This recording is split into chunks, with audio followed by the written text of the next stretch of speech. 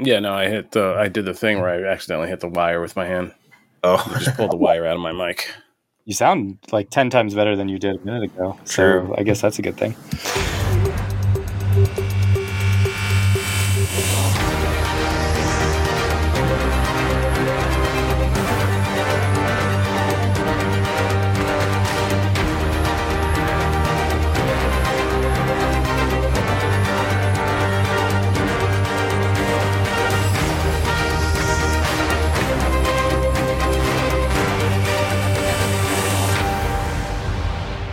Welcome to episode 7 of Podcast X. I am Ben Kendrick. I am joined by my co-host, Rob Keys. I am here and I am awake.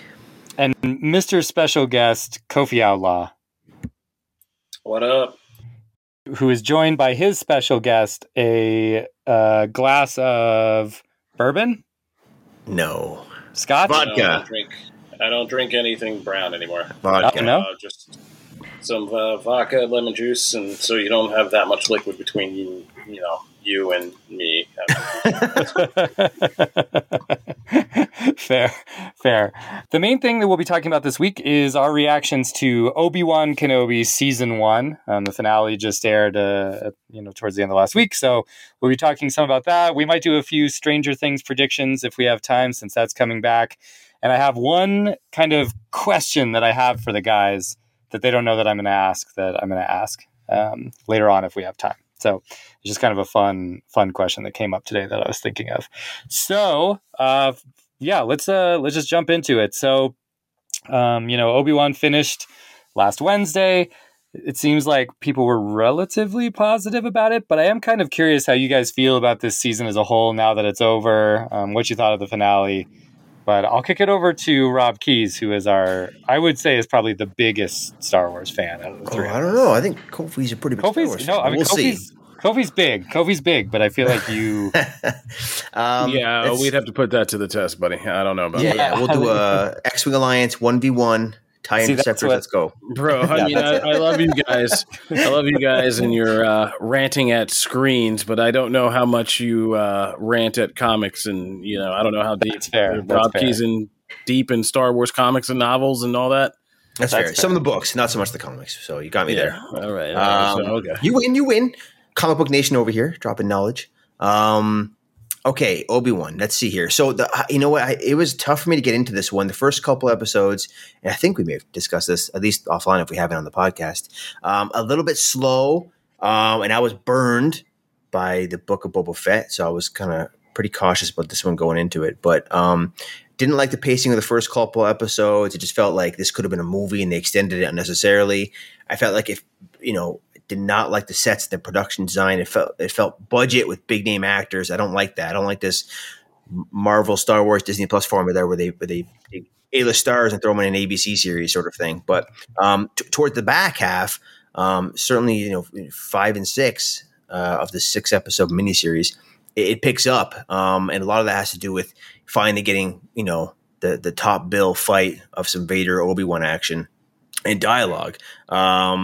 Look, we can all agree Ewan McGregor as Obi-Wan Kenobi is one of the best castings of the whole Star Wars saga.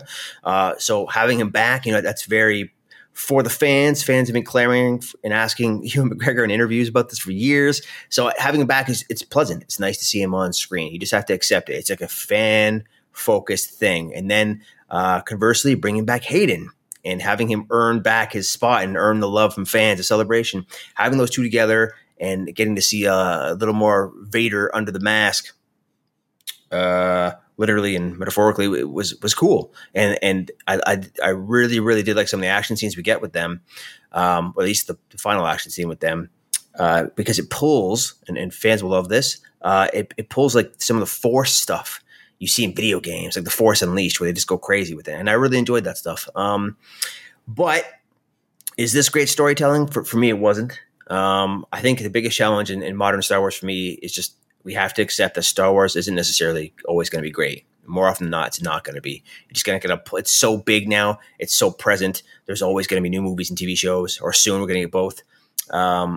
We just got to kind of pick and choose where it shines for you. And we'll talk about more Star Wars later, but I'm excited for Andor and the animated shows, but everything else, Mandalorian's pretty hit or miss, mostly hit, but the other stuff hasn't been working for me. So this falls along those lines. And without getting too much into the details just yet, I thought it was interesting that this show brought the Inquisitors from the animation into live action, and then didn't really give them any sort of conclusion of a story arc in this one. They're sort of forgotten about in the end, which I thought was weird. And, if you watch the animated shows, you may know why. But in this show, they don't quite fit the bill, especially as these ultimate Jedi hunters who fail to hunt the main Jedi the show is named after. They don't even bother by the time the show ends. And because of where this fits in canon, there's not necessarily the biggest consequences to some of the major things that should have happened. Like Reva, where the third sister fails to kill the Grand Inquisitor, and then Vader fails to kill Reva, and nobody tries to kill Obi-Wan. It just seems so weird. And then the biggest thing is, Obi-Wan kind of contemplating what he has to do. He has to take out Anakin. And then we get this culmination of this great scene where Obi-Wan and Vader agree that Anakin is dead. Yet they don't take out Vader. So, and they can't, obviously, because it's Star Wars. But it just feels like on its own, it's kind of like, wait, what? It's not always following its own internal logic. But still, it's watchable. It's a fun time. And, the prequels have earned back a lot of love, and this kind of builds on that and pulls some elements of the animation. And I, despite all of that, I would like to see them do a season 2. So I'll leave it there. Kofi, what do you think? Did we lose him already, Rob? No, I just forgot where I put this Zencaster window. Plus, I was making notes of the insanely amount of problematic things that Rob Keys just said. And I got lost. Didn't expect it to wrap that quickly. This is an interesting conversation because, I let this go on social media, but yeah, Rob Keys started the whole viral rave against Book of Boba Fett because of a spin move in a Western, which... By the way, we never got to have this conversation over Twitter, buddy, but I don't know if you've ever seen the Western genre, but a spin move wasn't so much in Star Wars. Here's just a little genre breakdown, okay? It wasn't so much that there was a spin move in Star Wars, guys. It was a Star Wars show made by a director who's, Southwestern Latin influence. He loves Westerns, and so he does a lot of Western shit. And so I don't know if you've ever seen a Western, but spinning around and shooting a guy like behind you is a very Western thing. So it's kind of I've seen Desperado. I've seen that move. I've seen that shot. Yeah. So, but that's neither here nor there. It's funny to have these conversations because there is now this weird kind of gray area where we have these Star Wars TV shows, and the entire purpose of having Star Wars TV shows is to do something deeper and explore more and kind of play more with continuity than you would in any one of these movies that are supposed to be for the masses, which people are also unhappy with right now. And so you have these TV shows that are supposed to be these deeper character explorations. And we kind of sit and we have people at different levels of the franchise. As Rob said, it's gotten so big, and that is one of the problems. But it is this sprawling franchise of this huge interconnected story that spans, a multimedia worth of platforms. And it's at once the greatest and the biggest hindrance of Star Wars. Because as somebody who's just the second biggest Star Wars expert on this, podcast, I can tell you, like, every time you think you start mentioning something like, I wish this would happen, or I think this should happen to Star Wars, there's probably another piece of continuity you just haven't encountered out there that might tackle this. Like, even where Obi-Wan ends up is the cover of a Star Wars comic that got released in like a year ago. That one of the stories that the Marvel Star Wars, comic tackles is Obi-Wan in that canyon region kind of training and doing stuff, and trying to learn more about these deeper things about the Force. So there is this whole other thing that's already set, and these TV shows are playing within canon that's not just from the movies and people's like, whoa, it ends up with, A New Hope. But but it's not just A New Hope. There's so much that it's got to end up and fit with. So I get it. Like the Inquisitors, you may want to see in this standalone TV show, like an arc that ends with all the Inquisitors. But, there's a whole bunch of stuff. If you want to read where this all goes with the Inquisitors, read the Vader comics from Marvel. Excellent material. And there's a whole thing where the Emperor, all this stuff for the Inquisitors eventually bubbles over, and Vader fucking rumbles the Inquisitors and takes them all out because they're really Just Palpatine doesn't think. I mean, they're just not there to do anything. Palpatine just uses them to hunt Jedi and to fuck with Vader because they're not going to ever be real Sith Lords, and Palpatine just uses them. So there's a whole other side of the franchise that, and a Star Wars nerd out there who could tell you about all this and how they're just doing brushstrokes of it in Obi-Wan. And so that's what these TV shows have become, for better or for worse. They are these kind of continuity bridges between all the multimedia stuff. And they are literally pulling people out of animation and comic books that you've never heard of. Like, I mean, a lot of people might, you all tweeted about Black Chrysanthemum once you learned how to, spell the fucking hashtag right, but you didn't know who that was. He was Black Wookiee. I wrote that article at like 3 a.m. and I killed it because I said Black Wookiee instead of who this person's name was. And that's all everybody searched for early. They're like, Black Wookiee. And so like now people think he's cool or not, or they're like, that suit was stupid. But like, Black Chrysanthemum has a whole entire history that ties with like Dr. Afro, not Dr. Afro, who people also want to see. And he's a fucking awesome character with this entire awesome comic history. So like, there's a lot going on in these shows, and I get it. Everybody wants it to be their Star Wars, but it is a huge franchise. It's a huge multimedia franchise. In years past, it's been cool to say, I don't watch those animated shows and all that shit. I just like to go see the movies. And it's like, everybody started blowing the Mandalorian, and it was like, Baby Yoda, Mandalorian's cool. It has this vibe. And now like we're all Star Wars fans, right? And I'm not going to go over the deep end of who's a Star Wars fan, because I think at this point, that discussion has just become, I feel like we're in the postmodern era of that discussion where it's just so meta and just like so crazy that every time somebody makes a statement about it, there's like one of those infinite like faces going into somebody's eye, and then somebody else is like, no, I'm the biggest Star Wars fan. So we're not going to do that. What I'm going to say is, I think I think these shows reward you the more you invest in them and the more you're invested in the overall franchise. There was a lot of stuff that I loved about Obi-Wan because of, just knowing how much they've retconned some of this history. Like, Star Wars has stretched out its timeline to the point where there's two different sets of time eras, from the Rise of the Empire years, where we get the Bad Batch, Obi-Wan, and Solo, a Star Wars story, to, the Rise of the Rebellion and Rebels and New Hope, and then those movies, the original trilogy and all of that. So, I mean, they have stretched time out so much. We fit a whole crossover event in between Empire Strikes Back and Return of the Jedi, in between like the first days after Empire Strikes Back, which was War of the Bounty Hunters. Awesome comic event. Suggest you read it. Great stuff. So, like I said, there's a lot that these showrunners have to know and kind of play with. And in that context, I think they do a good job the same way the comics are doing. Look, Star Wars is a fucking mess. The movies have made a mess of things. Not from the original trilogy, even from the original trilogy, just trying to retcon some of its own shit, to the prequels trying to do shit, to then whatever Disney did with these sequel movies that fucked everything up in continuity, to not explaining half of that shit. Like, how is Palpatine back as a clone? What the fuck was Snoke? Like, what's this dyad shit? Like, what, Ben Solo, a bunch of million questions. And so we've been doing a lot of rebuilding through these other multimedia forms.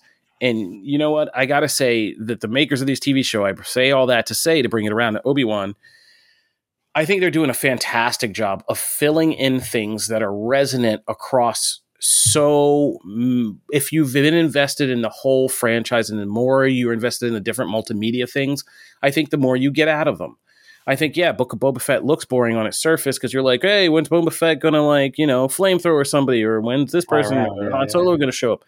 Yeah. But I think if you've watched enough of like Star Wars animation and seen Boba Fett's whole arc in like Clone Wars, I think if you've read any of the literature or the comics or stuff like that, I think it's a whole different level of something when that end scene, which in the TV show, they didn't explain it to you and be like, why the fuck should you care that this blue guy is walking up the desert and having a showdown with Boba Fett, right? Cad Bane. Yeah. What does that mean? If you just watch Book of Boba Fett, like, as a show, you're like, why am I in this last episode? And what the fuck is this guy? Like, why does this matter? But if you're a Star Wars fan who's been there since Boba Fett was a kid and Cad Bane took him under his wing and did that whole thing of training him in the animated series and the other stories and the comic stories and all that stuff, you're like, oh shit, Dad, this is some real Oedipal daddy issue shit I'm watching right here, and you're on the edge of your seat. So I think for me, that's to say, again, as somebody who's invested in a lot of this franchise, I think Obi-Wan did a pretty good job of filling in a key piece of open space and the continuity, but making it so much more resonant and making other things around it more resonant. Like, I think, him dragging Obi-Wan through that fire, like, yeah, it was cool to see, but like, if you're really deeply invested in the prequels, the Darth Vader comics, and you know how much that whole thing about dying and the burning and the stuff sticks with Anakin and Vader for, the entire time Vader is having little flashbacks and shit. He had that one loaded in chamber and how powerful it is. That end scene with the duel is really powerful. And I think this story gets such little credit for braving fan skepticism to tell a complete story. And Moses Ingram, kudos to you for playing a more complicated character. And people were just like, well, she's just angry. And it's like, no, that's a person feigning anger to look like she's angry because she wants to fucking play, one of the toughest people to play, which would be Darth Vader, right? And she doesn't even end up doing it because Darth Vader is, of course, a step ahead.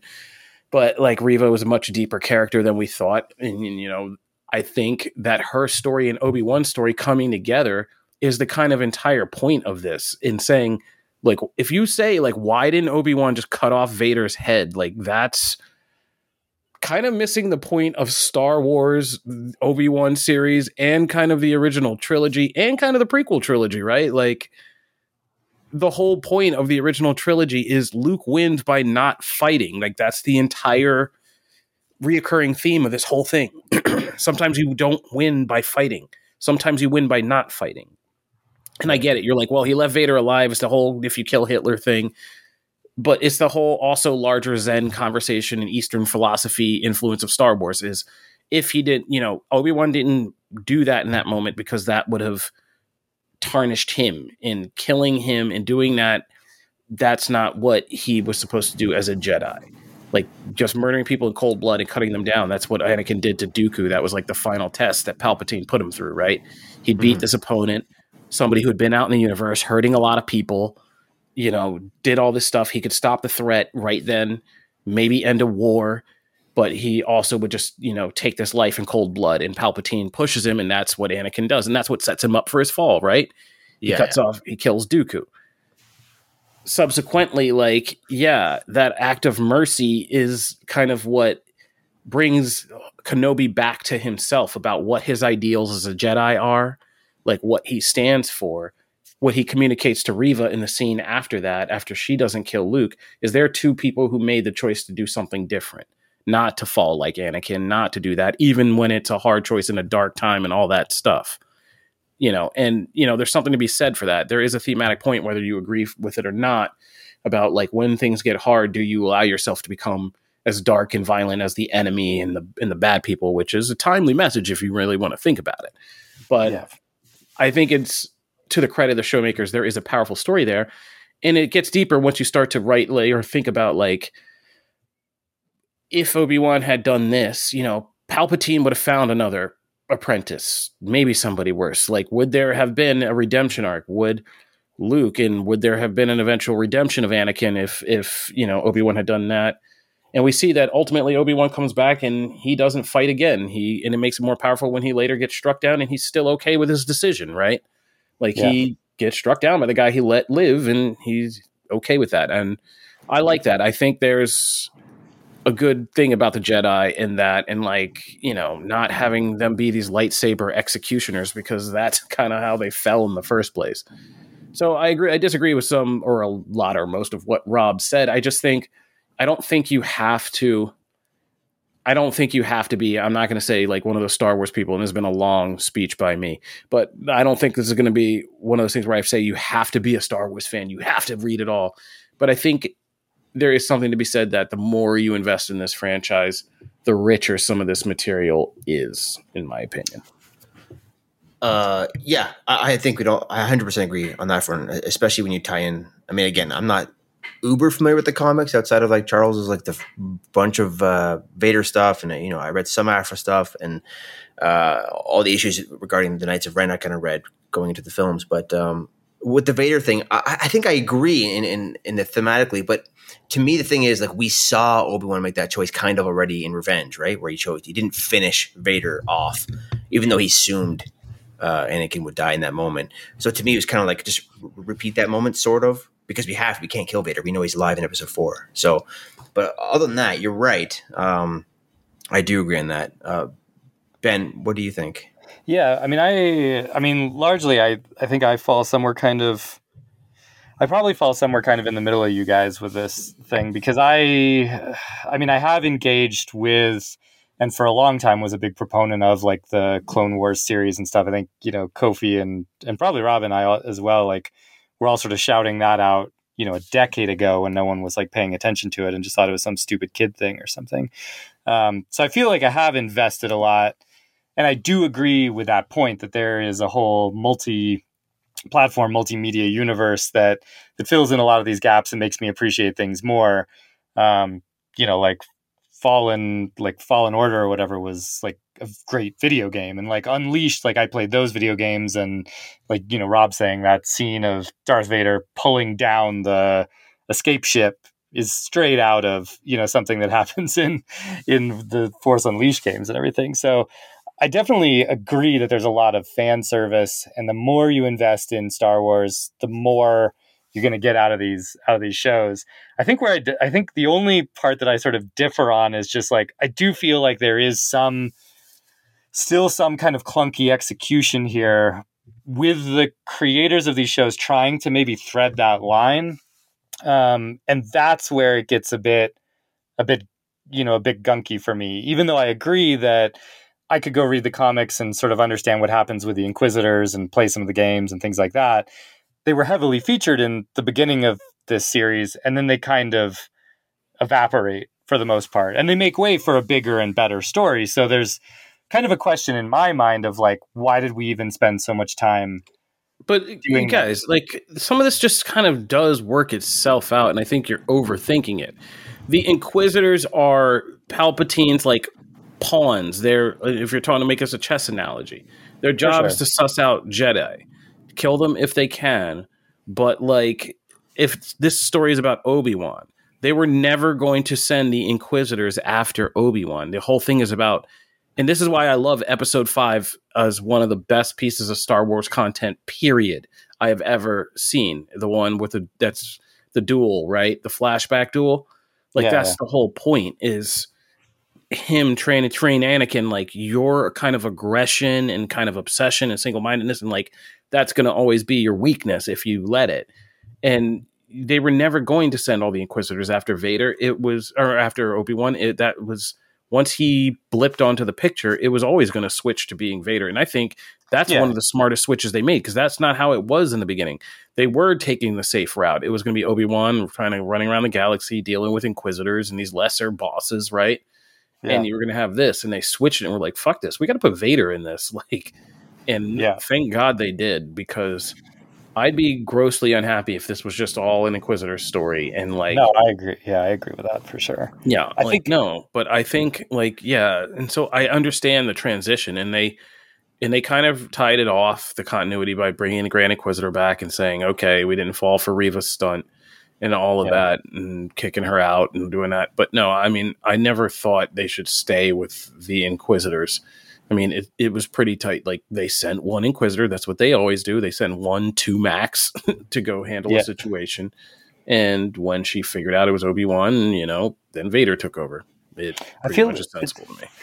So let's set this one aside and talk about the thing you mentioned earlier about Cad Bane, because I think maybe that's an even better example of kind of where I feel like threading that needle is tough, because there is all of this amazing backstory between them that was established in the Clone Wars series.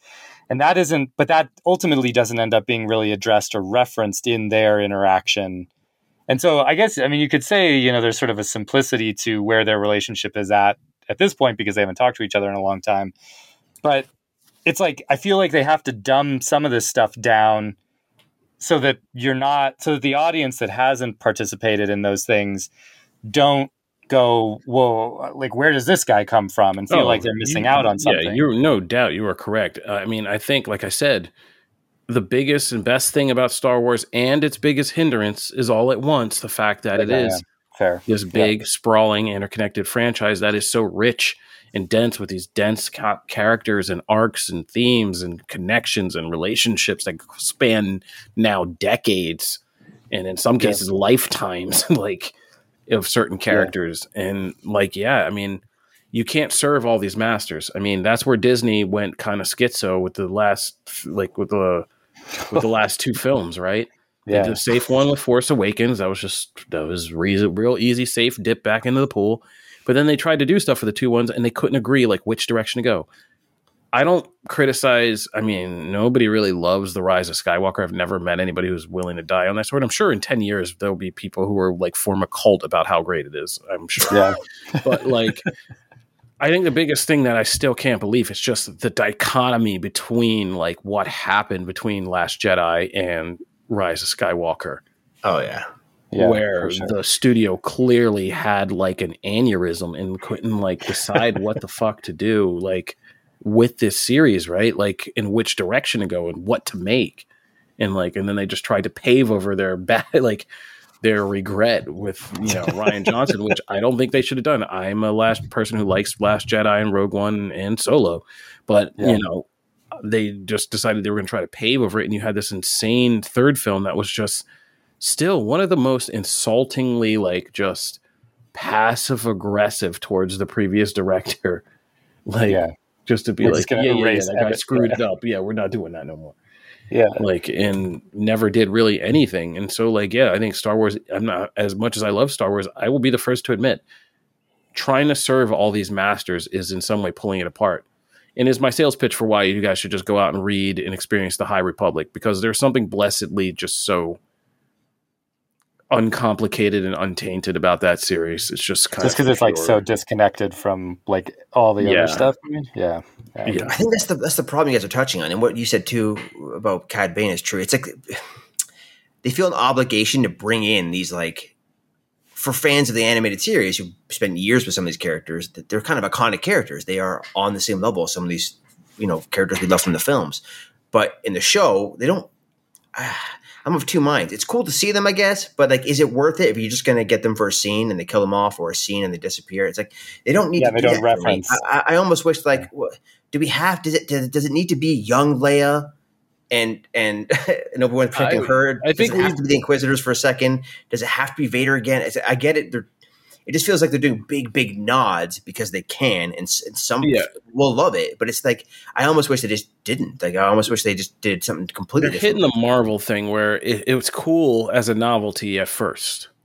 Yeah, sure. Like, it's cool to see Boba Fett. I mean, Mandalorian went a little crazy, but it was cool to have a string of episodes where we got Bo-Katan Kryze, and then Ahsoka, and then Boba Fett, and then Luke, and it's a bit much, I mean, that was all like the last 5 episodes of season 2 of The Mandalorian, but but then the Book of Boba Fett starts pulling in, like, okay, you're like, oh, Black Chrysanthemum's in here, and then some other people are getting pulled in, and then like now we got young Leia, and it's just like, in Book of Boba Fett takes a detour for a story about Grogu and an episode about Mando, and it's just like, some of this is getting a little scatterbrained.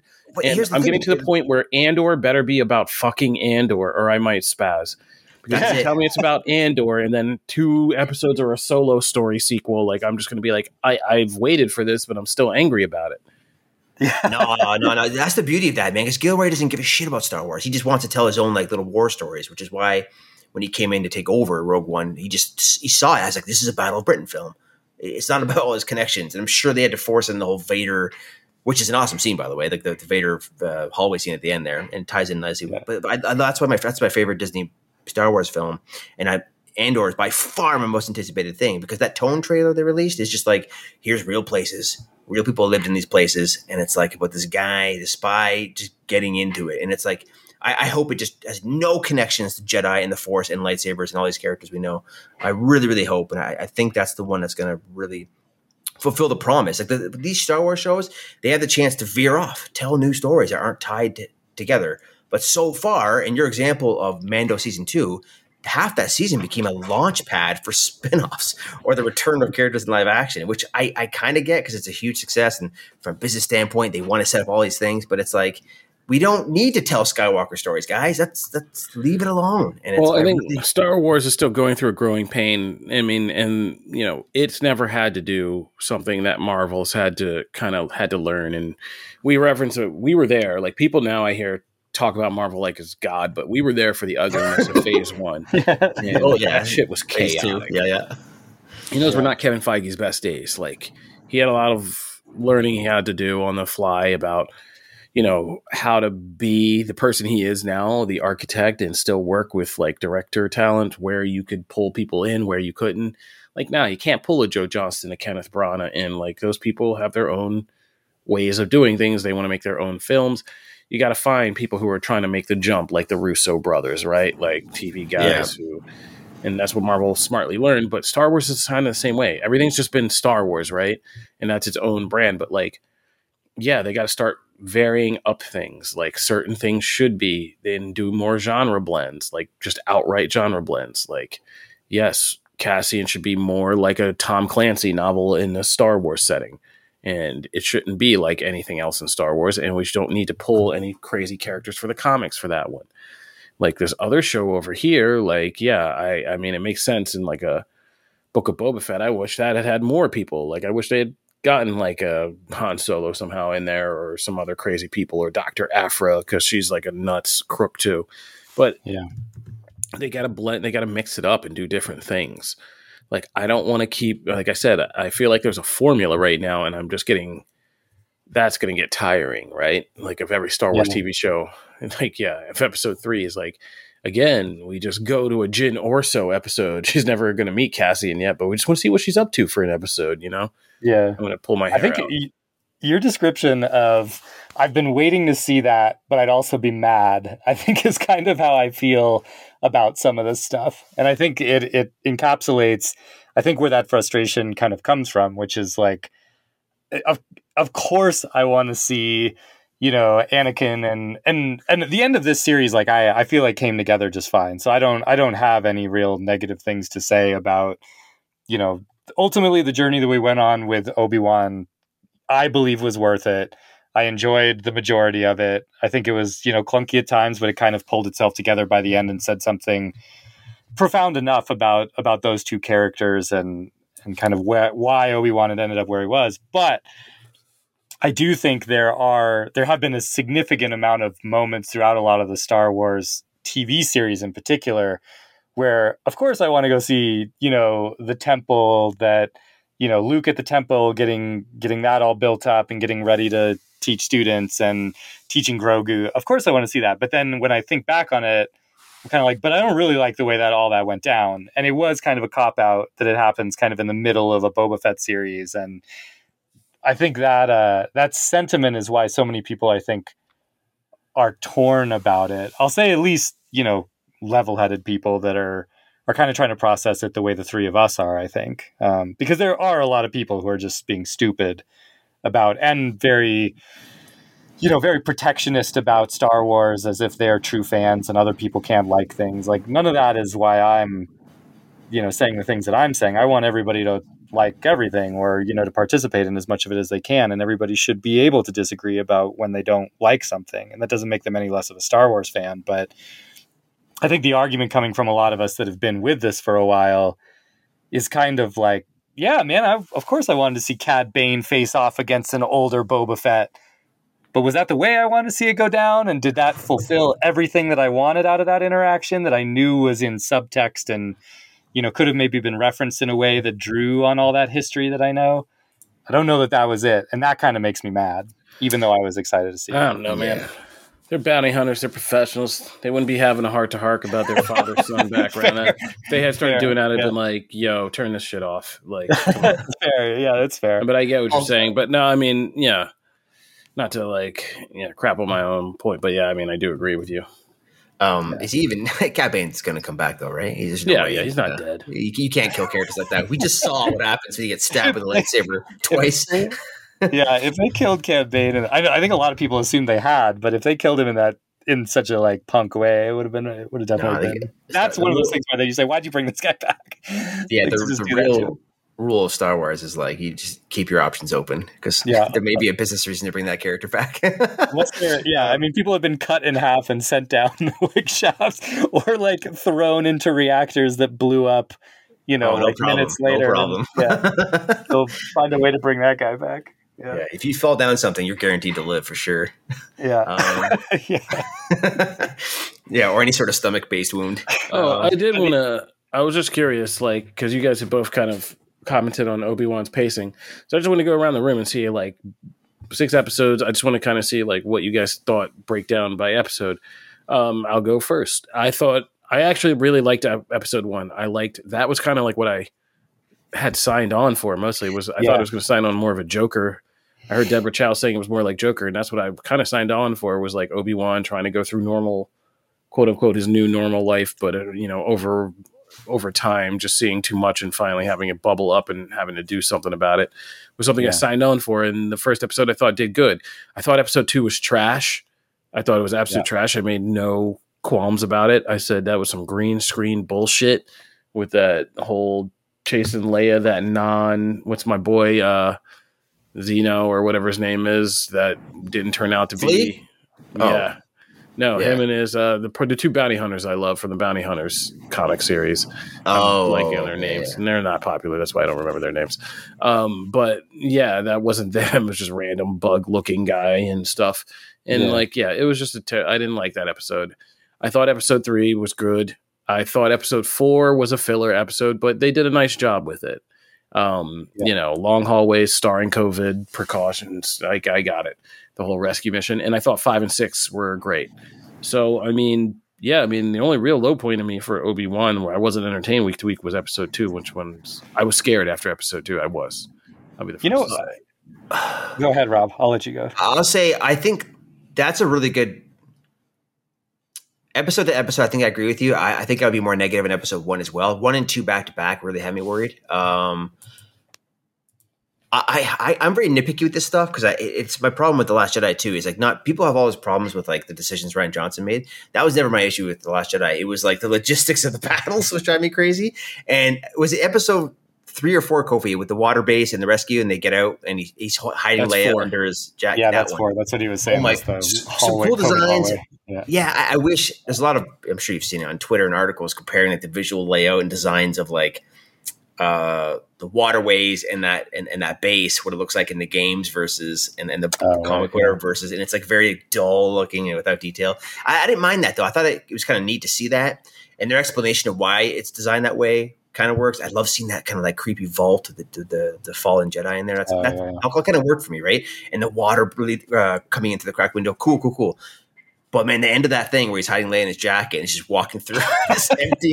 The problem with the show is like extras standing around doing fucking nothing. It's like to the nth degree. So that was hilarious. And then, but the clown car moment where they have these air speeders come in to save the day, and they fly in a way that doesn't make sense for how these things are designed. Or, if you could just hover one of these things, that Hoth battle would have been very different a couple of years later. But the real problem is like these things carry like 1, or if they're modified, they carry 2 people, and they fit 3 adults and a kid in the backseat of this tiny ass little speeder. It's literally a clown car moment. And that's why you never get to see a shot of them getting in or what it looks like inside that vehicle, because they'd be like squished, like tuna squished into a can. But so those kind of moments drive me fucking crazy. Cause it's like, man, you put so much work into this episode, then you have to bring in this one little ship only because we remember it from Hoth, and you don't follow the canon of what that thing is. That ship carries 2 people, not 4. So that is my gripe with that episode. Oh, settle down, nerd. No, man, you can't do that. You can't do that. You can't put 10 people in the X-wing. Oh my God, they don't fit. I think there's. So I think I do. I think agree for the most part with your rankings, Kofi. And I sort of, I don't know. I feel like a broken record here because I think with episode 1 is probably the only one that because there was a lot that I liked about episode 1. And I did like the repetition of him kind of avoiding these situations where he could make a difference because he's just sort of resigned himself to being this kind of protector of Luke that's hiding in the background and, isn't really going to get involved in anything no matter how bad it gets. Him every day, he's like packaging up his little snack to take home, like all of that stuff I thought worked really well. But then it did, when Leia is like getting kidnapped in that episode initially, we have these guys kind of running into trees, and it's nitpicky stuff for sure, but it definitely kind of, to me, it undermines. That's what kind of ruins it, right? It's not this shiny cinematic thing anymore. It becomes just like that is cheap, shitty execution, and it ruins like the emotion. I don't care anymore. It's laughable, and that's kind of where it falls apart for me. It's what you said at the very beginning. It's the execution of it.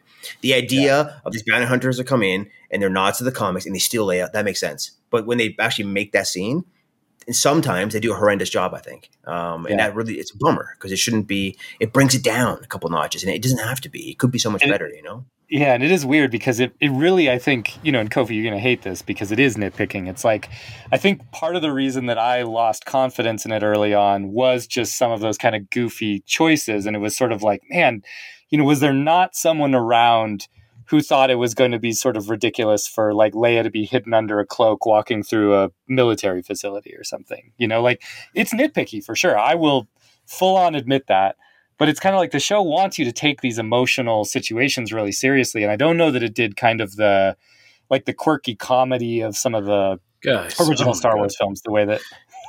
Tell me the one fucking Star Wars escape plan that's like a Brian De Palma film. Go. I'll wait. Yeah, it's true. Explain to me the good escape plan we've seen. And I don't disagree with that. I understand there's like a double standard here because Star Wars is always kind of silly. That's obviously silly Star Wars. They didn't think this was like a funny, or good thing they were actually pulling off. The sight of the man and Obi-Wan and the young girl in the cloak. It's campy, fucking silly Star Wars, guys. Do you think it's executed well though as campy Star? That's, I guess, what I kind of don't.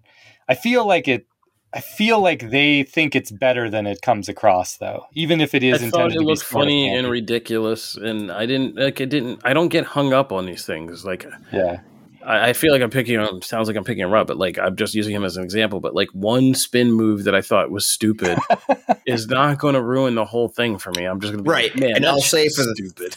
fifth time. I'll say for the fifth time that is not my problem with the show. Like that's just an example of across the board execution and action in that series. And I have seen every Robert Rodriguez thing, and I have seen every Sergio Leone film. In fact, I talked about it, all of those films and all those old.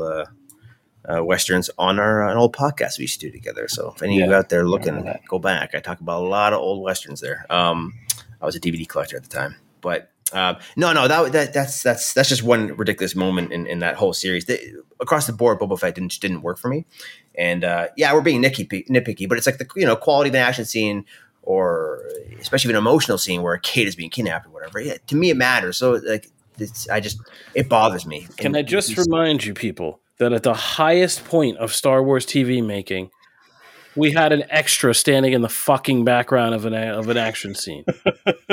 Totally. And don't forget, man. That's high execution. According to most people, that was high execution Star Wars right there. Well, it's sloppy all around, man.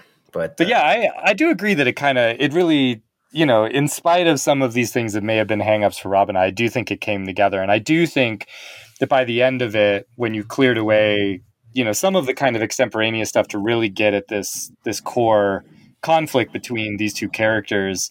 And I'm with you, Kobe. Like I'm definitely very glad that they honed in on, they got Hayden Christensen back and they delivered this sort of like, Vader coming back into his life and them having these different interactions, because I think we will look back on a lot of that, and as you said, it fills in gaps and it makes the story richer, and it makes things like the Vader comic more interesting, and it makes A New Hope more interesting sort of retroactively, which I think is the most successful thing any of these things can ever do, is make things that we loved more interesting, not less interesting. And I think when you see those two duel in A New Hope now, they tied that all together well enough that it makes sense now why he's referring to him as Vader as opposed to Anakin, and it makes sense why he kind of surrenders himself to become more powerful, because he's not going to kill him. He's going to, he's going to play the pacifist again, because that's what they've done in their other two interactions. So yeah,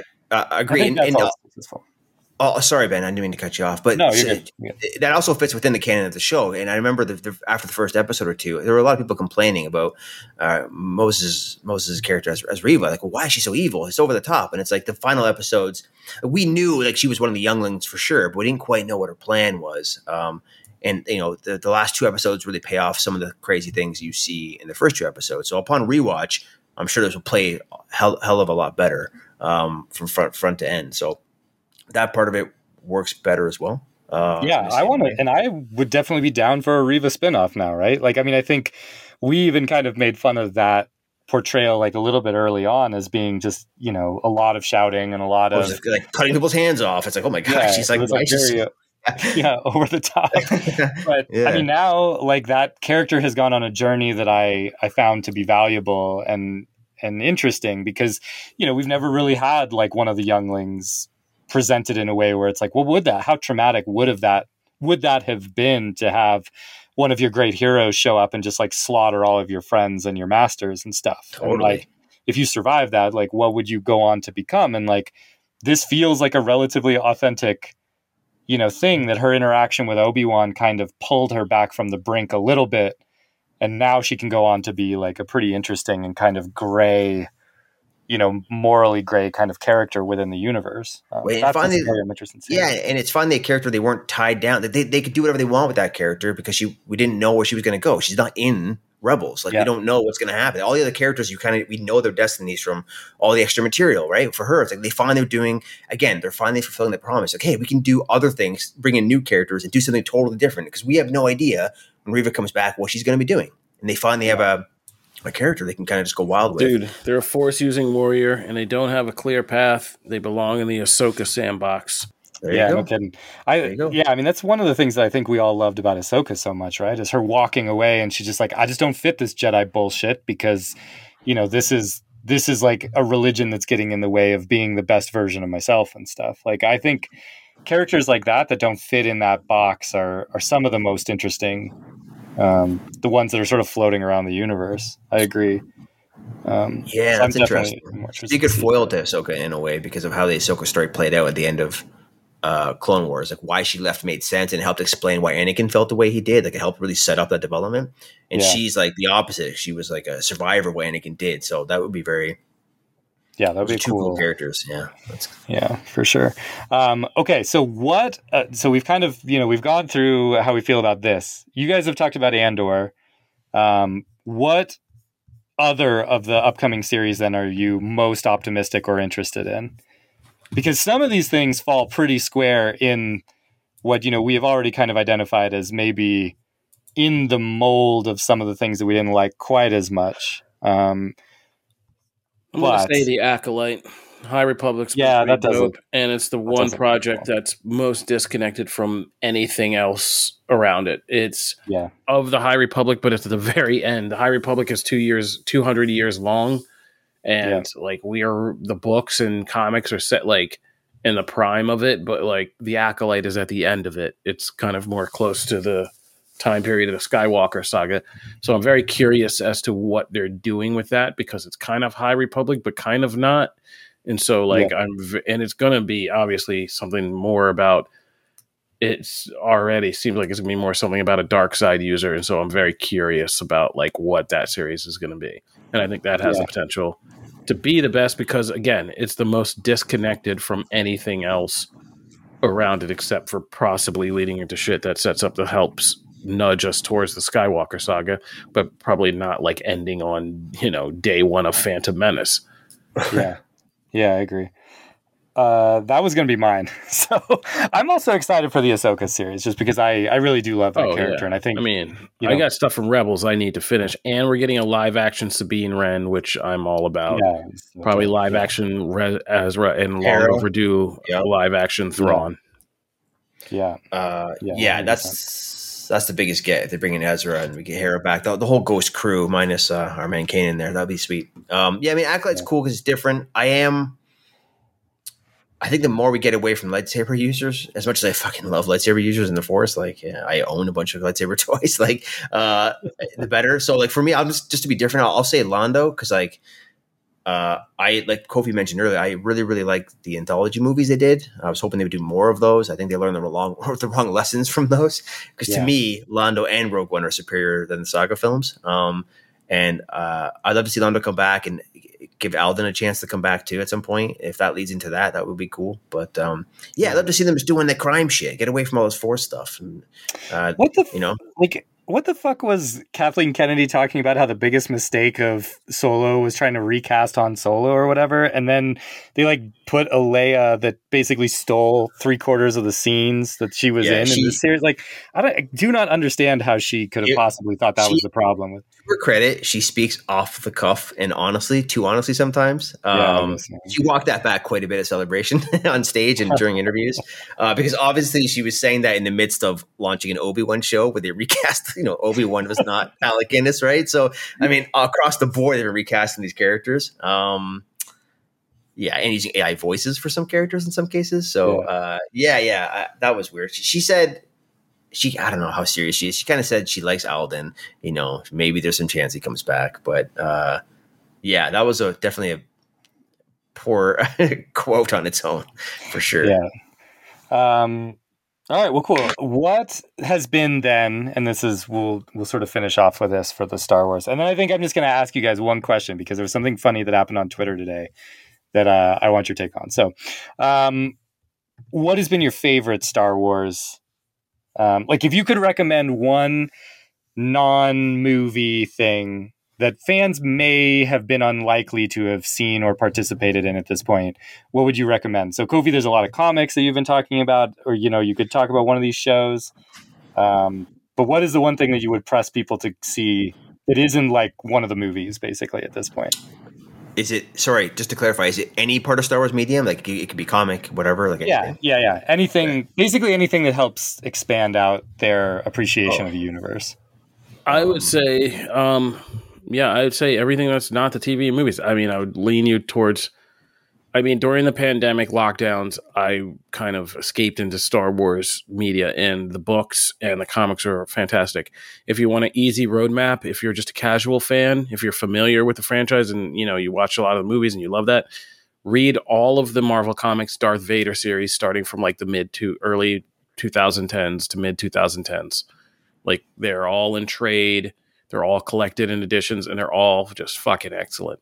You don't think a guy who hardly speaks in a full body of armor and a mask can be interesting as a central character? You are dead wrong. They are Vader.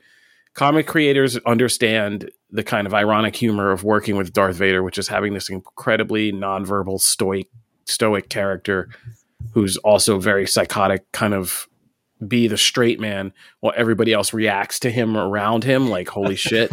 And that's the fun of Vader comics. It's everybody else around him trying to just stay alive while this guy's around, right? And they're excellent.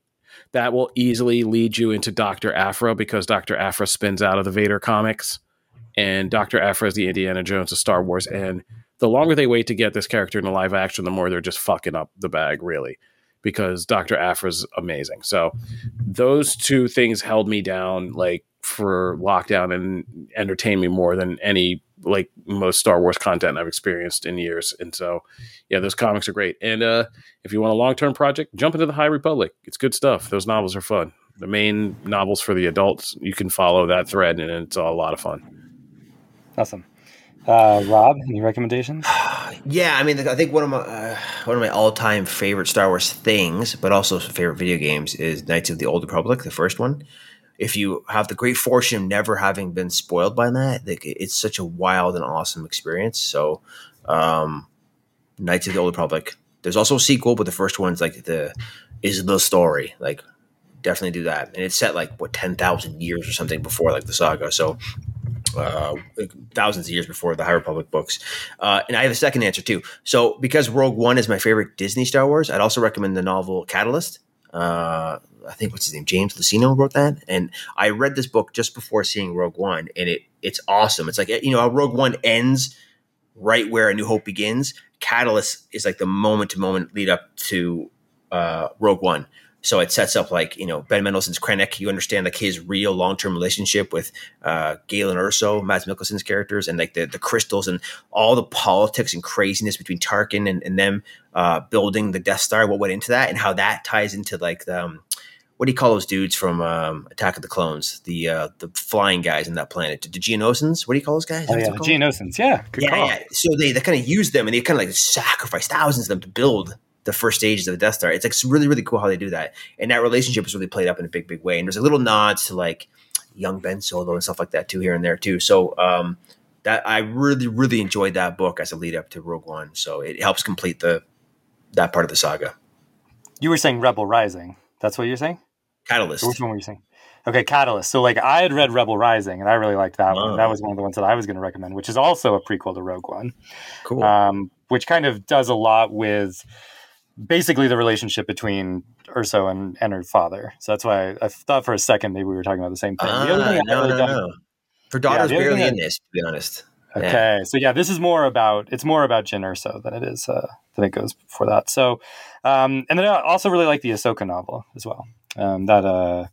That's pretty great too. But the yeah, so I don't know. I mean, those are things I'd recommend. I know we've talked a million times before about how, people should watch the Clone Wars and Rebels, and maybe we sound like broken records, but I feel like I still run into a lot of people, that are fans of Screen Rant or, followed us for a while that just like have not made the time to do that. And I don't know how I can stress enough like how important that is, especially if you're excited for things like, the Ahsoka show or, some of the other things that are kind of coming through the pipeline. Like the Bad Batch has become one of my favorite Star Wars shows. Yeah. And it's just like, like I can't imagine enjoying the Bad Batch as much as I do without having had some history with some of those characters in Clone Wars and also just kind of that style and the way that sort of episode arcs are paced and everything in the Bad Batch are really similar to those. So that's, I know it's something that's maybe more obvious to people at this point to recommend, but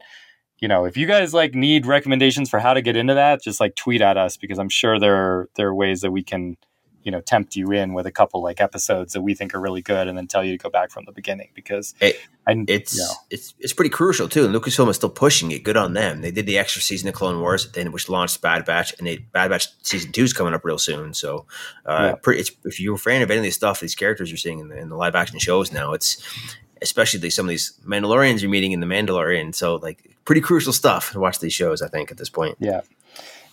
100%. Okay, so that kind of wraps up. Okay, last question I have for you guys. Of the shows, which one did you like the most of the Disney Plus era of Star Wars television? Well, just not quickly. To answer your question with a question, but which one made you finally care about all those dead people on Alderaan? Fair. I did have that thought while I was watching Obi-Wan. I was like, man, this sucks for these people. Like you're meeting everybody. You see everybody get life in Obi-Wan who's going to die. Owen and Lars, Owen and Beru 10 get years fried. Yeah, Alderaan gets torched. All these people pay the price, baby. Yeah, Uncle Owen, and we didn't talk about that, but man, like they were scrappy people at one point, huh? Yeah, I like that. Yeah, that was cool. It was pretty cool. Bringing them back was smart. Yeah, I dug that too. I don't know. My cop-out answer is the animated stuff, like Bad Batch. Which one of you gave you the ultimate burn meme for the next 2 years? This is a good criteria. Yeah. So Kofi's favorite was Obi-Wan. This isn't really a question. I mean, are we talking live action Star Wars TV? Disney Plus. I think we have to talk live action just because we're all suckers for the animated stuff, and I feel like the Clone Wars 6 would be easy. I mean, that's easy one. But sure. For live action, I mean, I just don't think it would be Mandalorian season 1 or 2 for me. I'd have to go back and really sit. I think season 1 because it was just I started rewatching that with my son. It's the purest one just because it was for a minute there, just kind of detached in its own new branch of Star Wars. Yeah. It was very much a Western. And like more so than we've ever seen Star Wars be a Western. It was a gunslinger tale, spaghetti Western, and it was just simple. Except, I mean, you had Bryce Dallas Howard had one boom mic in, and the world lost its mind. But like other than that, like that was a pretty tight season too. So I'd have to say Mando season 1. It was all simple. Yep. Rob? Yeah, I might say Mando season 2 I think so. Mando season 2 is the one for me, I think. Interesting. I feel this was a dumb question in hindsight because I think The Mandalorian steps out as kind of as a unique sort of moment in the franchise for everybody because it drew a lot of people in, and I think that's a reflection of how good that story was as kind of a standalone thing. And so for me, it probably is season 1 of The Mandalorian. But I will say, out of the other ones, this one, Obi-Wan Kenobi, probably snuck up on me as my second favorite, at least. Maybe even more than season 2 of The Mandalorian. But I think this will go down as the most iconic. And when I say iconic in Star Wars, I mean the things we'll see replayed, the images that'll last the most. I think Deborah Chow was the best director overall in terms of just putting in things that, like I said, like that scene between even if you start, it was all a mess. That duel, that final duel between Obi-Wan and Vader is going down as iconic. Especially just the lights when they're having the conversation and there's a close up of their two faces. Yeah, when it's changing on Vader's cracked helmet, the two voices, like that's already cemented as part of Star Wars iconography. You're going to see that shit in every, like, let's look back at the last 40 years of Star Wars shit. Like that moment's already in there. The Star Killer ripping the ship out of the air. There's a million shots of Obi-Wan that they shot in the desert that were just like Ewan McGregor that were just now already going to be iconic. Just the last hello there to the Force Ghost. Vader whipping, fucking force grabbing to the second lightsaber when he's fighting Reva, and then fucking going full Ahsoka style with two in his hand. Like there's a lot actually in the show that was just so well shot. Even that fourth episode that we rag on a little bit, like him swimming in the water and all that shit, was just so well put together that I think Obi-Wan kind of just takes the cake for having the kind of prettiest pictures, except for episode 2, which just was a soundstage trash. Yes, sir. Okay, so that's it for the Star Wars discussion. There was a conversation that kind of erupted today on Twitter that I thought was kind of funny because one of the things we wanted to do with this podcast is also, talk a little bit about us as kind of people within the industry and, going to these press screenings and going to these events and what effect that has on the way we watch movies. And today, Stephen King responded to a tweet from someone else, and I forget who it was that he was responding to, but it was someone who was saying that they, for the first time in their lives, had walked out of a movie, and that movie was Jurassic World Dominion. And Stephen King replied and said the only movie that he has ever straight up walked out of, was Michael Bay's Transformers. Which cut me deep for one thing, because I'm a Stephen King fan and obviously a Transformers fan and kind of a defender of those movies. But I was curious because we've talked before about movies we wanted to walk out of, but I was curious if you guys have ever straight up walked out of a movie. Hell yeah. Because it was so bad. Bro, I've had access to movies. I try to get free access to the things I love in life, and I've always loved movies. So even before I did this as a career, I was working at a movie theater in where I live now, Nashville, Tennessee, funny enough. And so I got to see every movie that was released between 2003 and 2004. I got to see for free and a million times. In some cases, I've seen Troy, Soul Plane, Kill Bill 2, Euro Trip. There's a whole list of movies that come out between 2003 and 2004 that I could sit and recite to you. Girl Next Door.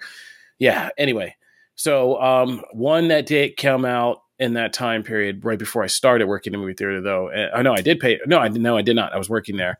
Thomas Jane's Punisher. Thomas Jane's Punisher is the only movie I think I have walked out of. Yes. Whoa, I kind of like that movie. Damn. Jesus Christ.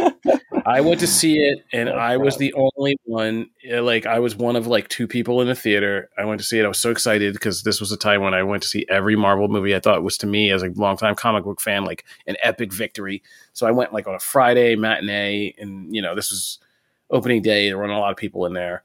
And I couldn't make it past 30 or 40 minutes. And I was like, bro, I didn't even pay for this. It's free. Fuck this. I can't do this to myself. And I got up and walked out. And I just couldn't take it. That's amazing. That is not what I would have expected you to say as the movie that you walked out on. What do you think it would be?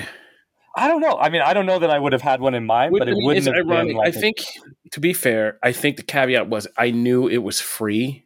And Right. I could literally go to another theater and watch something I'd rather, even if I had seen it before. I think I went and saw like Girl Next Door for like the 5th time or something. Or I'm not even sure those two movies came out, but I know I went and saw something else because it was free. I've never a paid movie. I don't think I've ever ended up walking out of unless I had to leave for like some kind of reason, like getting there was an emergency or something. Yeah, I think I just feel like. Go ahead. No, I've fallen asleep in plenty of movies because they were terrible. But that's my truth.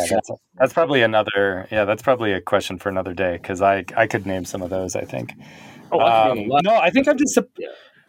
I think I just think of like the early 2000s as the time where like I would take any superhero movie because like comic book movies were just ramping up, and so like, I would even watch like Elektra and not walk out on that movie even though it's bad. And so it surprises me that you would have walked out on anything that was even trying to be a comic book movie, I guess. But I mean, it took me like 3 days to watch Punisher Warzone because I kept stopping, and I was just like, I can't. I can't. Oh, that's cringe. That one, yeah.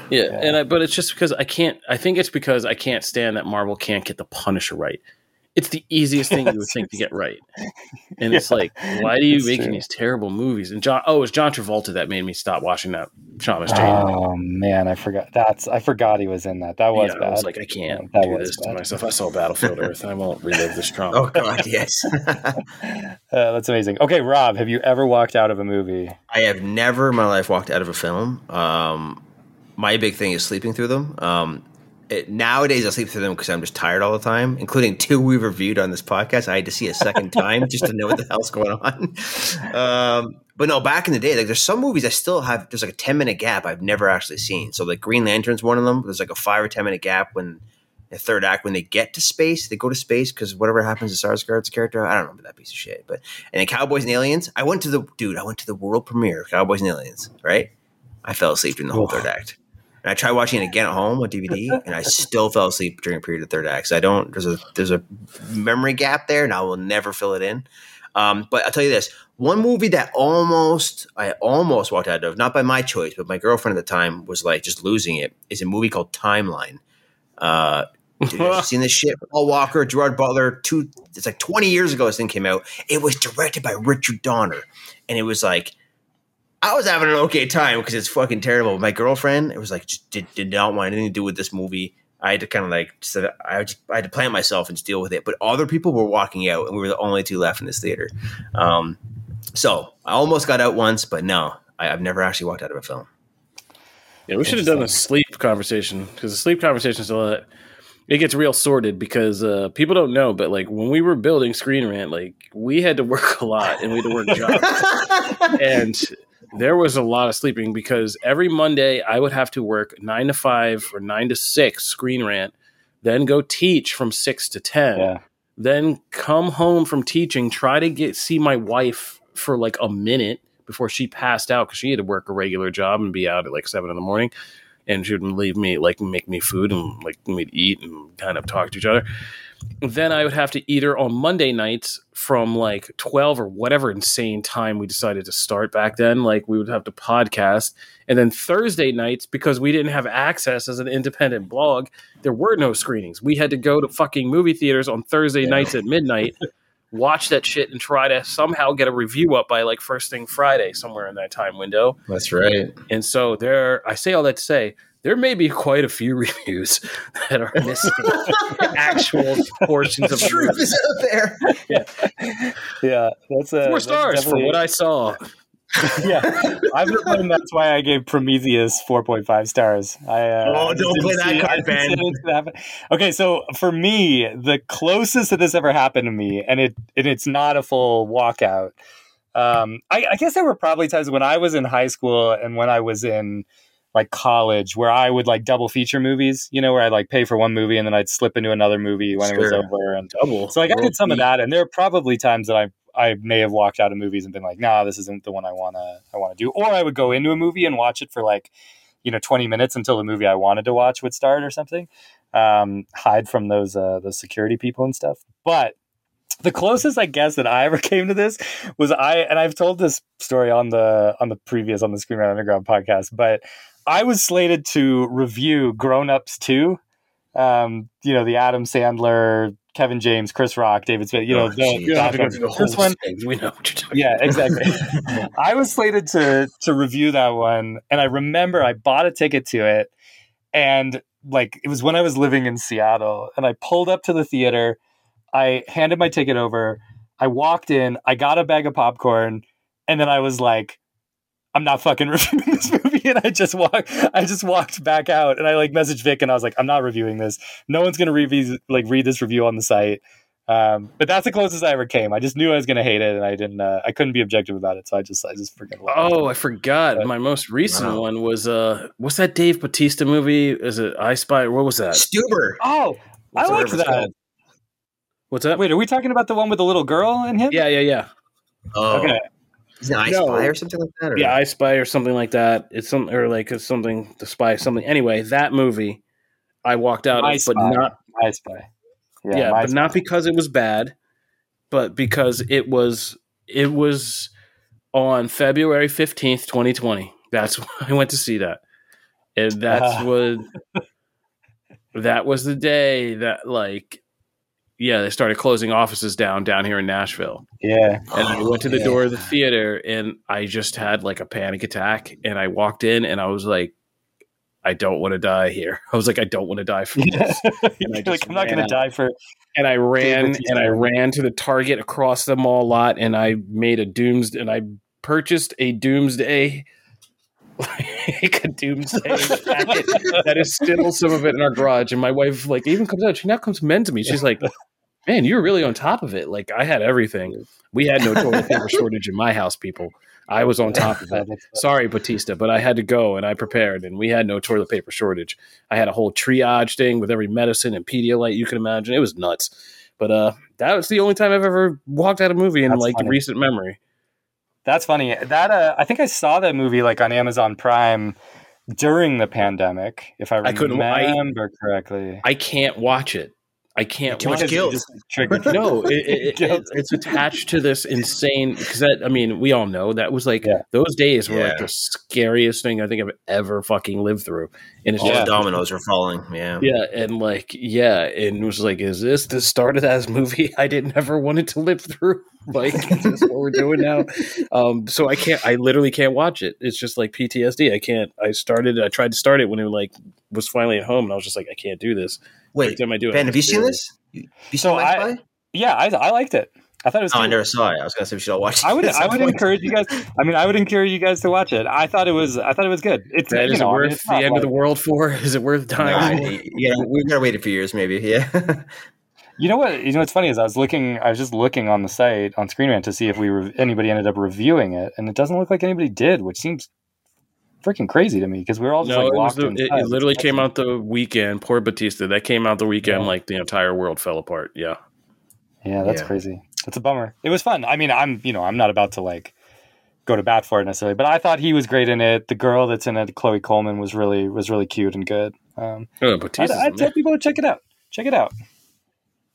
Not Kofi though, because I don't want Kofi to have PTSD from the pandemic or anything. But I think it's unfortunate because I don't know that movie would have done that great in theaters anyway. Eventually, it's not. We gotta heal.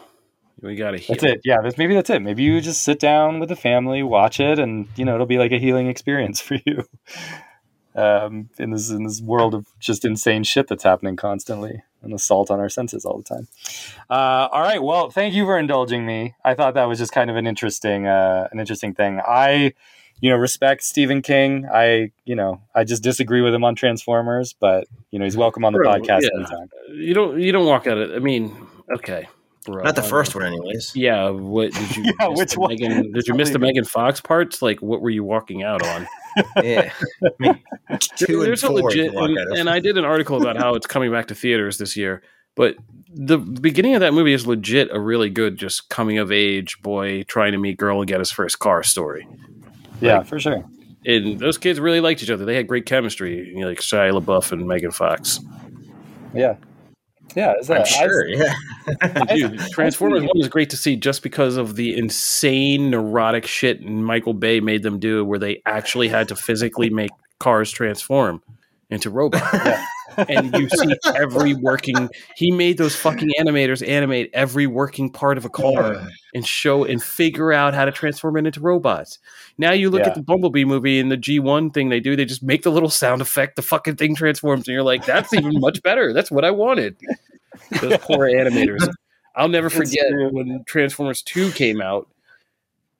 They were rushing they didn't know if it was going to make its release date, and especially in IMAX, because they couldn't render back then. They couldn't render the IMAX scenes to full resolution. Yeah, like the forest scene was kicking their ass where Optimus gets killed. Spoilers for that old ass film Transformers 2.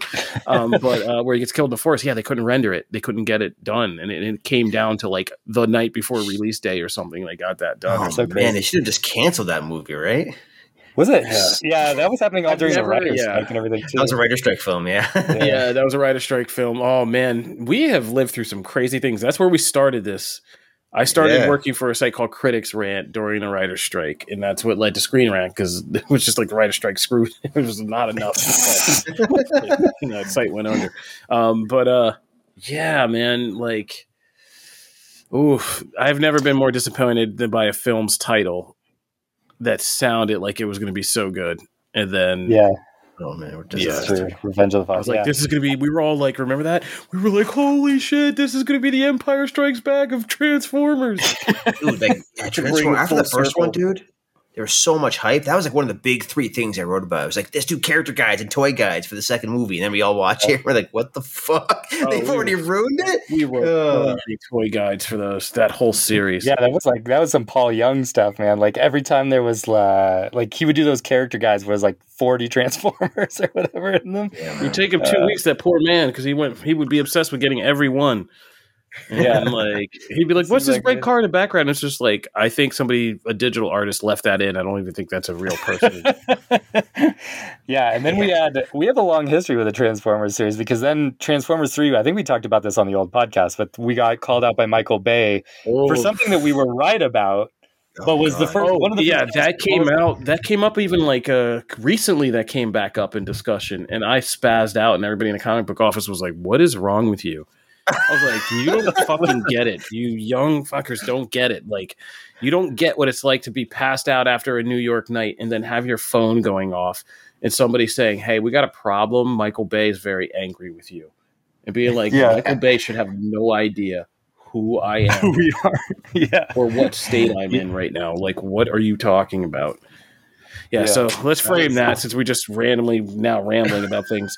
So they didn't really film Transformers 3 with 3D cameras. We had a guy on the set who knew everything and was a camera nerd. We're not going to mention your name, buddy, but you held it down on this one.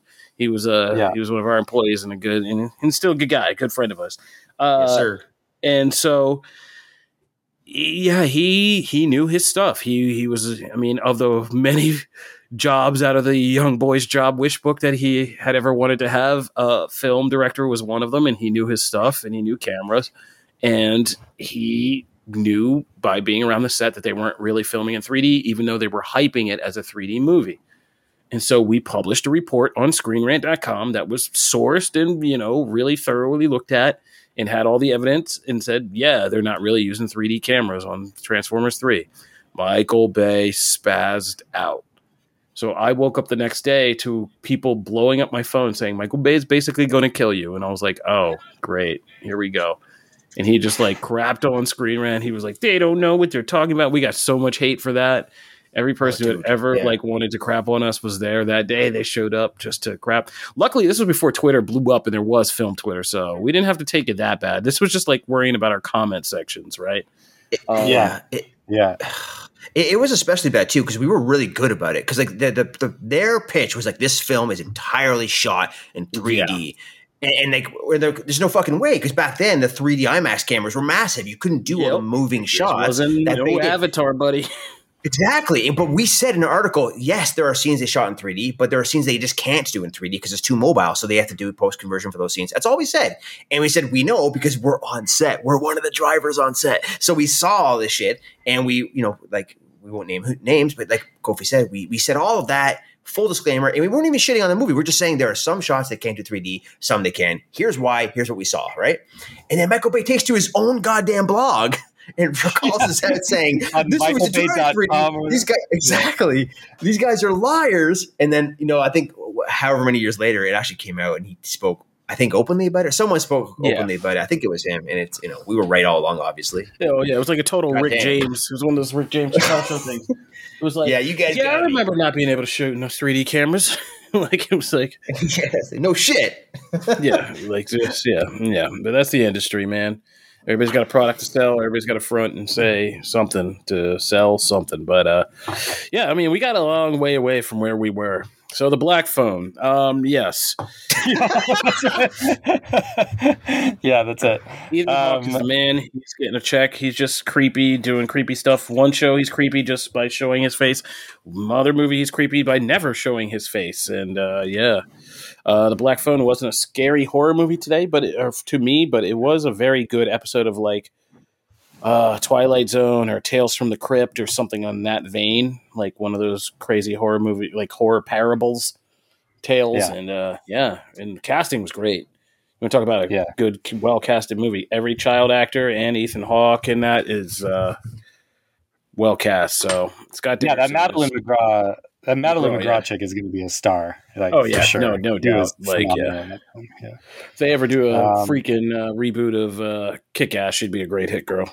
Oh yeah, you're totally right. She would be a great hit girl. Okay, well that does it for this episode of Podcast X. Whoa, that's not it. We had one more subject to go through. Because by the time this is up, people are going to be. I mean, the biggest thing is going to be Stranger Things 4 Mania, like the last episodes of the season. So we haven't. Obviously, we have not screened it. We had this discussion. Somebody at Comic Book asked us if they thought that they were going to release the last 2 episodes early and we'd be able to screen them, and I couldn't stop laughing for a minute. Like, I was like, for what? For what? What possible reason? Hype for this? Yeah, it is. I was just like, what possible reason could Netflix have to leak this highly secretive thing? Like, are we all not going to watch unless they do? Unless we give you reviews about it? Like, what are you talking about? Anyway, So when we come out, Stranger Things Mania will be in full swing. So who do you guys think? In the Duffer Brothers, one of our most popular articles written by yours truly, is them kind of teasing that there's going to be not a happy ending to this, and we're going to be emotionally broken over 4th of July weekend. Who do you guys think is going to die? Man, now this lives on forever, so you will have, future you will have to answer to past you here. Everybody keeps talking about the idea that Steve would die, and that does feel like that's probable, given the fact that like they're kind of trying to build that romance back up with Nancy. Like I could see him sacrificing himself for his friends and for this woman that he clearly still has feelings for. That's my guess. I think it's Steve or Jonathan, and one of them exactly. Yeah, I think it's going to be. I think they're going to Black Widow, Hawkeye it, except Nancy's the Soul Stone, and to save her. Yeah, that's it. Yeah, and Eddie's the guy to replace whoever they lose. That's exactly it. Because Jonathan, it feels like they've been just like kind of struggling to like bring the two of them back together in a way that makes any sense now. So like I could also see Jonathan sacrificing himself for, his friends and his little brother and Nancy, and then Nancy kind of getting happiness with Steve long term. I don't think they kill any of the main kids. And I don't think they can kill Hopper at this point because they already fake killed Hopper. I think that's a season 5 thing. So my prediction is I'm going to predict Steve, just because that's going to upset more people than Jonathan. I think people probably want Jonathan to die at this point. Hey, I'm back. I had to go to the bathroom. Yo, is Black Phone worth seeing? I love Scott Derrickson. We're talking about who we think's going to die on Stranger Things now. You need your Stranger Things great prescription. Oh yeah, Steve for sure. That guy was such a dick in the first season. He deserves to go. Justice for Barb. So your prediction, Kofi, is the same as mine. It's Steve. Like if you had to come down on Steve or Jonathan, you're saying Steve? I think Steve would be the bigger impact of killing him off. Yeah. Yeah.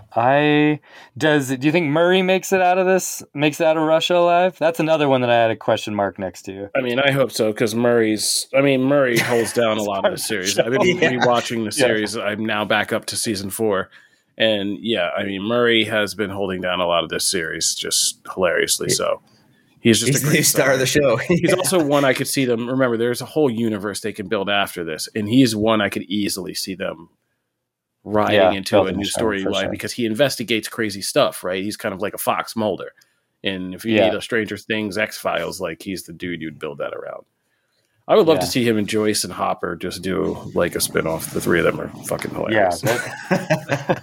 But so I don't think Murray dies. It'd be crazy to kill off Winona Ryder. I think that'd be kind of ballsy if they killed her. She sacrificed again. Talking about a sacrifice person, and they always they love to have these battles in two fronts, right? Every season has like the adults are somewhere, the kids are somewhere. It's like awesome whole thing. So yeah, I think they could kill off one of the kids. I don't think that would still be a good idea right now. Yeah. Maybe I don't think the nation is trying to deal with that right now. So I hope they don't. Otherwise, they're going to be doing a lot of interviews about we planned this. We had no idea, like we planned this. But if one of the kids had to go, I know Will still. They've already indicated Will still has a story to come, which could be a complete misdirection to kill Will.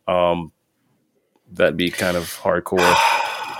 Will certainly feels like the one that's most underserved by the story still. Like he exists just because of kind of what happened to him in the past. Like he doesn't contribute much. So if they do end up killing him, I think it'll feel pretty hollow. It'll just be like, well, why didn't you just leave it's also like upside down? I don't see what Will's happy ending is. Like, I think you go back and you see the series and you're like, oh yeah, since day one, they've been kind of building up this thing about him and Mike and all this stuff. And even when they were in the young age before they kind of knew what that was, like they have all these like kind of little hints, but it's never going to be reconciled. Mike is in love with 11, and so like I think he'll just have a death scene where he'll get to he's got that poster too, right? Like there's this poster of the painting that he did or whatever that seems like that is like a freaking emotional bomb that's going to go off at some point, because it's going to be like maybe they do kill him, because if they kill him, then that painting or whatever it is, that's you have the scene with everybody realizing what that was, and it was like all of them together as friends or something, and it's even more bittersweet or something. Oh, that makes sense. Will making the sacrifice play to save his loved ones and friends and all that stuff, that makes sense. But at the same time, I mean, the Byers family's been through enough, man. Like he lost Sean Astin as well, like death follows Joyce. She thought she lost Hopper, man. That's true. It depends how deep into the horror part of it they go. But, another obvious guess is, hey, 11 has to go because she, is integral to causing all this stuff. But I don't know. It's hard to say. But Steve, for sure. Sorry, Steve. Sorry, Joe Keery. Now you can go play young Wolverine. Or you can do Free Guy 2 or whatever. I still think he needs to play the Joker just so you can have a poster where it's just like Joe Keery with the necessary letters crossed out. All right. Well, we'll see. Plus we'll be hair next. Dye it green. That's true. He does. Yeah. I mean, the hair is great for sure. But the guy, the Vecna dude, what's his name? Number 1. That's the Joker, right? Campbell Bauer. That's it. Thank you. Yeah. Well, that'd be funny if he's in Stranger Things and Steve takes his Joker job. He'd be like, "You gotta be ahead in this industry, bitch." Yeah. We'll be back next week to see if any of our predictions here were accurate. That will do it for this week's episode. We covered way more topics than I thought we were going to, but that was a good Star Wars discussion. I think that I really liked that. I enjoyed that. And I think our listeners will. If you want to know more about why I'm right and these guys are wrong about Star Wars, you can always find me over at comicbook.com Star Wars, or on the excellent Comic Book Nation podcast, where we celebrate Star Wars and interview a lot of the creators and stuff like that of the books and the comics and all that good stuff. So that was Kofi's outro. Rob Keys. And if you really care about details in Star Wars canon, you can follow me at Rob_Keys. That's Keyes. And I'm FailCube on Twitch and Instagram. And if you're interested in, following someone who, meets these guys in the middle, that's me, who doesn't hate things as much as Rob and doesn't like things as much as Kofi when it comes to Star Wars. You can follow me at Ben Kendrick on Twitter. I ain't give Prometheus no goddamn 4.5 stars. Oh, shit, yeah. You can check out my reviews at screenrant.com and follow what I'm up to over at Rise at 7. Thank you all for listening. We will see you guys next week.